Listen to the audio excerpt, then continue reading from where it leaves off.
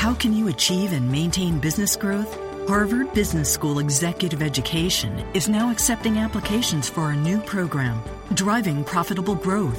Taking place in Boston from October 25th through the 28th, this program focuses on business expansion and organizational growth strategies that can lead your company into the future. Learn more about this 3-day program for senior leaders by visiting hbs.me/growth.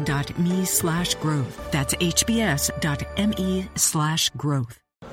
Welcome to Postcast. David Locke along with Ron Boone after the Chicago Bulls defeat the Utah Jazz 91-83. This is Locked On Jazz, part of the Locked On Podcast Network. This is a painful loss for the Jazz because, frankly, with the difficult schedule they have coming up, they just have to find a way to win these games to be able to hold off the Clippers for that fourth spot and home court. If that's, in that regard, it's painful. This game was so slow-paced. I mean, incredibly slow-paced, even for the Jazz. 6 possessions slower than their regular pace, and it actually seemed like it worked to the Bulls' advantage. I thought it worked in the Jazz advantage until that third period. I thought the Bulls picked the pace up, and they got some early buckets. I had talked about Valentine, how great of a shooter he was or he is and was in college, and I've watched him play a few times. I expected him to knock down some shots. He didn't do it. Then all of a sudden he catches fire there in that third period. Really separated the Jazz, separated themselves from the Jazz because of they get some 3-point field goals in that third period. But I thought it was a slow pace of basketball game, but I thought it was in the Jazz favor myself. Jazz offensive rating for the night's 98 points per 100 possessions. That'd have them be last in the league. So it's really an offensive night. The defense wasn't good in the fourth quarter. So actually it's probably both. But from the offensive standpoint, the Jazz offense is really two things. It's Gordon Hayward and it's Rudy Gobert rim rolls.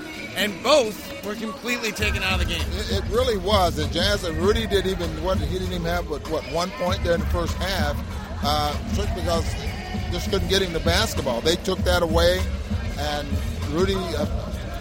Gordon just couldn't get any shots off. I know a stat you had given me about the 7 for 28 against Butler in 2 ball games. And then tonight, 33% in the last 7, and he was right on it. So that makes him 5 for 44 against Jimmy Butler in the last 3 ball games. And Jimmy's just a very good defensive player. And I thought Michael Carter-Williams didn't do too bad of a job on him there as well. So they forced Gordon to the left. That's what Zach Guthrie said to us at halftime, is that they were weakening the pick and roll. They were forcing Gordon to his left hand. Gordon is much better on the right side of the floor than the left. Is it really that? Is that book out? Is that something we're going to now deal with now that the Bulls have done with that? Well, I think what that does, though, it takes away, not only takes Gordon to his left, and it takes him out of his comfort zone. Maybe, obviously, he likes to go to his right side. But what does that do to the offense that's geared for him coming to his right? And so, from that standpoint, it did work. But Gordon's a good enough player that he needs to learn how to find a way, whether it's in transition or what. But and this is, one of those games that if he was a post-up player, he could go down low. Joe Johnson gets in there and he gets it done. So I'd like to see Gordon do some of that as well. So Joe tonight, 5 of 12. At one point was 2 of 8. Didn't make 3 of his last 4. But just all the other options trying to relieve the pressure off Gordon didn't do that. Robin Lopez is really good. Robin Lopez impacts the game as close to Rudy Gobert as any center in a lot of ways I've seen him. He stands down there, he drops on the pick and roll, he covers it, takes away the rim roll, and every time we play Robin Lopez, I think I talk about how good he is. Well, you know what, and I'm going to repeat myself again, that I hope Rudy learns something from Robin, because Robin doesn't jump. He maybe gets on his tiptoes. He uses his hands, his hips, his body. And then when he rebounds, he's holding with one arm and rebounding with the other. Rudy had to work very, very hard to even get rebounds. And Robin is a very smart player. Now, he defended Robin very, very well. Blocked a couple of shots. I think he only got one of those little sweeping hooks that he likes to shoot. Mike and hooks. Yeah. Is that what you call it? George Mike and hooks. But that is a player that I think is very, very smart.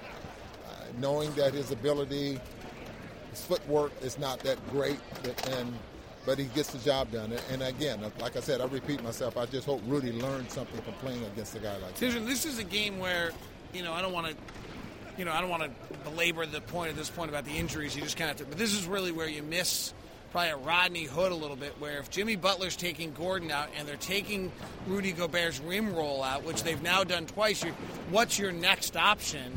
And there wasn't really another option. They tried Joe Johnson, really, is what they tried as the next option tonight, without Rodney Hood. Well, and I know early in the ball game, and I did TV tonight, we were talking about if the Jazz were going to win this basketball game, they needed to shoot well from the three-point line. And they have a lot of success there in that first quarter, but it seemed to go away. They ended up for the ball game.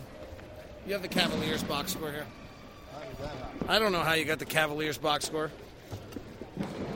But that would tell you that they went 9 of 33. They didn't. But the Jazz tonight went 7 of 23, 7 of 25 on those final two at the end. Yeah, and I thought that's where they was going to have to win the basketball game, would be from the three-point line. And they got off to a very good start in that first quarter. I think we had 4. So 4 of the 7 three-point shots that they had came in that first quarter. This may just be a bad matchup, and we may have a team that, as good as it is still susceptible to matchups. I don't think we have the LeBron James caliber team that we don't have matchups. But we have to match up right and be able to play right. And now look at the 2 games against this team. We certainly don't have the matchup against this team very well. I tweeted the other day about, since you brought up LeBron James, that how special he is. We know how special he is. And how hard certain players have to work in order to be good in the league. But LeBron plays the game in a special way. Now, what I mean by something like that is that he knows how things work out there on the floor, how to make his teammates better, when to score. I mean, he has a feel for what's needed out there on the floor. We don't have that right now. Well, even if we had the feel, I don't know if we have guys that can do it all the time. And that's a great point there as well. So that's kudos to LeBron James, who's a very talented and smart player on how he gets it done. With the skill set to be able to execute whatever he's realizing. Absolutely. So that's a loss tonight. It hurts in the standings. Hurts more that Cleveland took the night off against the Clippers. I haven't got the final word on Memphis and San Antonio. They came down to the wire just as we did. So Indiana becomes a bigger one for the Jazz. And probably the impact of this loss, if you're wanting to know long-term what the impact of this loss is, it means that if the Jazz want home court in the first round, they have to win in L.A. against the Clippers. The scenario I had where they didn't have to do that was they won tonight, they won against Indiana, and they won in Portland. If they could win those 3 road games and then hold what they expect to do at home, they would probably not have to win that game. But with the loss tonight, they will now, in all likelihood, have to win in L.A. against the Clippers to get the number 4 spot. Dad texted during the show. Should we hear what Dad had to say? Dad always has insight. Yes. Dad's the one who was really upset with George Hill in Sacramento because he didn't move the ball. Mm-hmm. What do you think he's upset with tonight? He's very upset with George Hill. Hayward's last points were at the 5:30 mark of the third quarter. He took 2 shots in the fourth quarter. Something going on? Yeah, Jimmy Butler. Thanks, Dad. We love you. That is today's edition of Postcast. Napa know-how. It takes a lot to get excited about a bag, but most bags can't save you 20% on auto parts. That's 20% off headlamps, 20% off oil filters, 20% off virtually anything you can fit inside the 99-cent Napa reusable bag. So tell your buddies, there's a bag they just have to check out. Quality parts, helpful people. That's Napa know-how. Napa know-how. At participating Napa Auto Parts stores while supplies last. Minimum 3 items. Exclusions apply. Offer ends 10/31/17.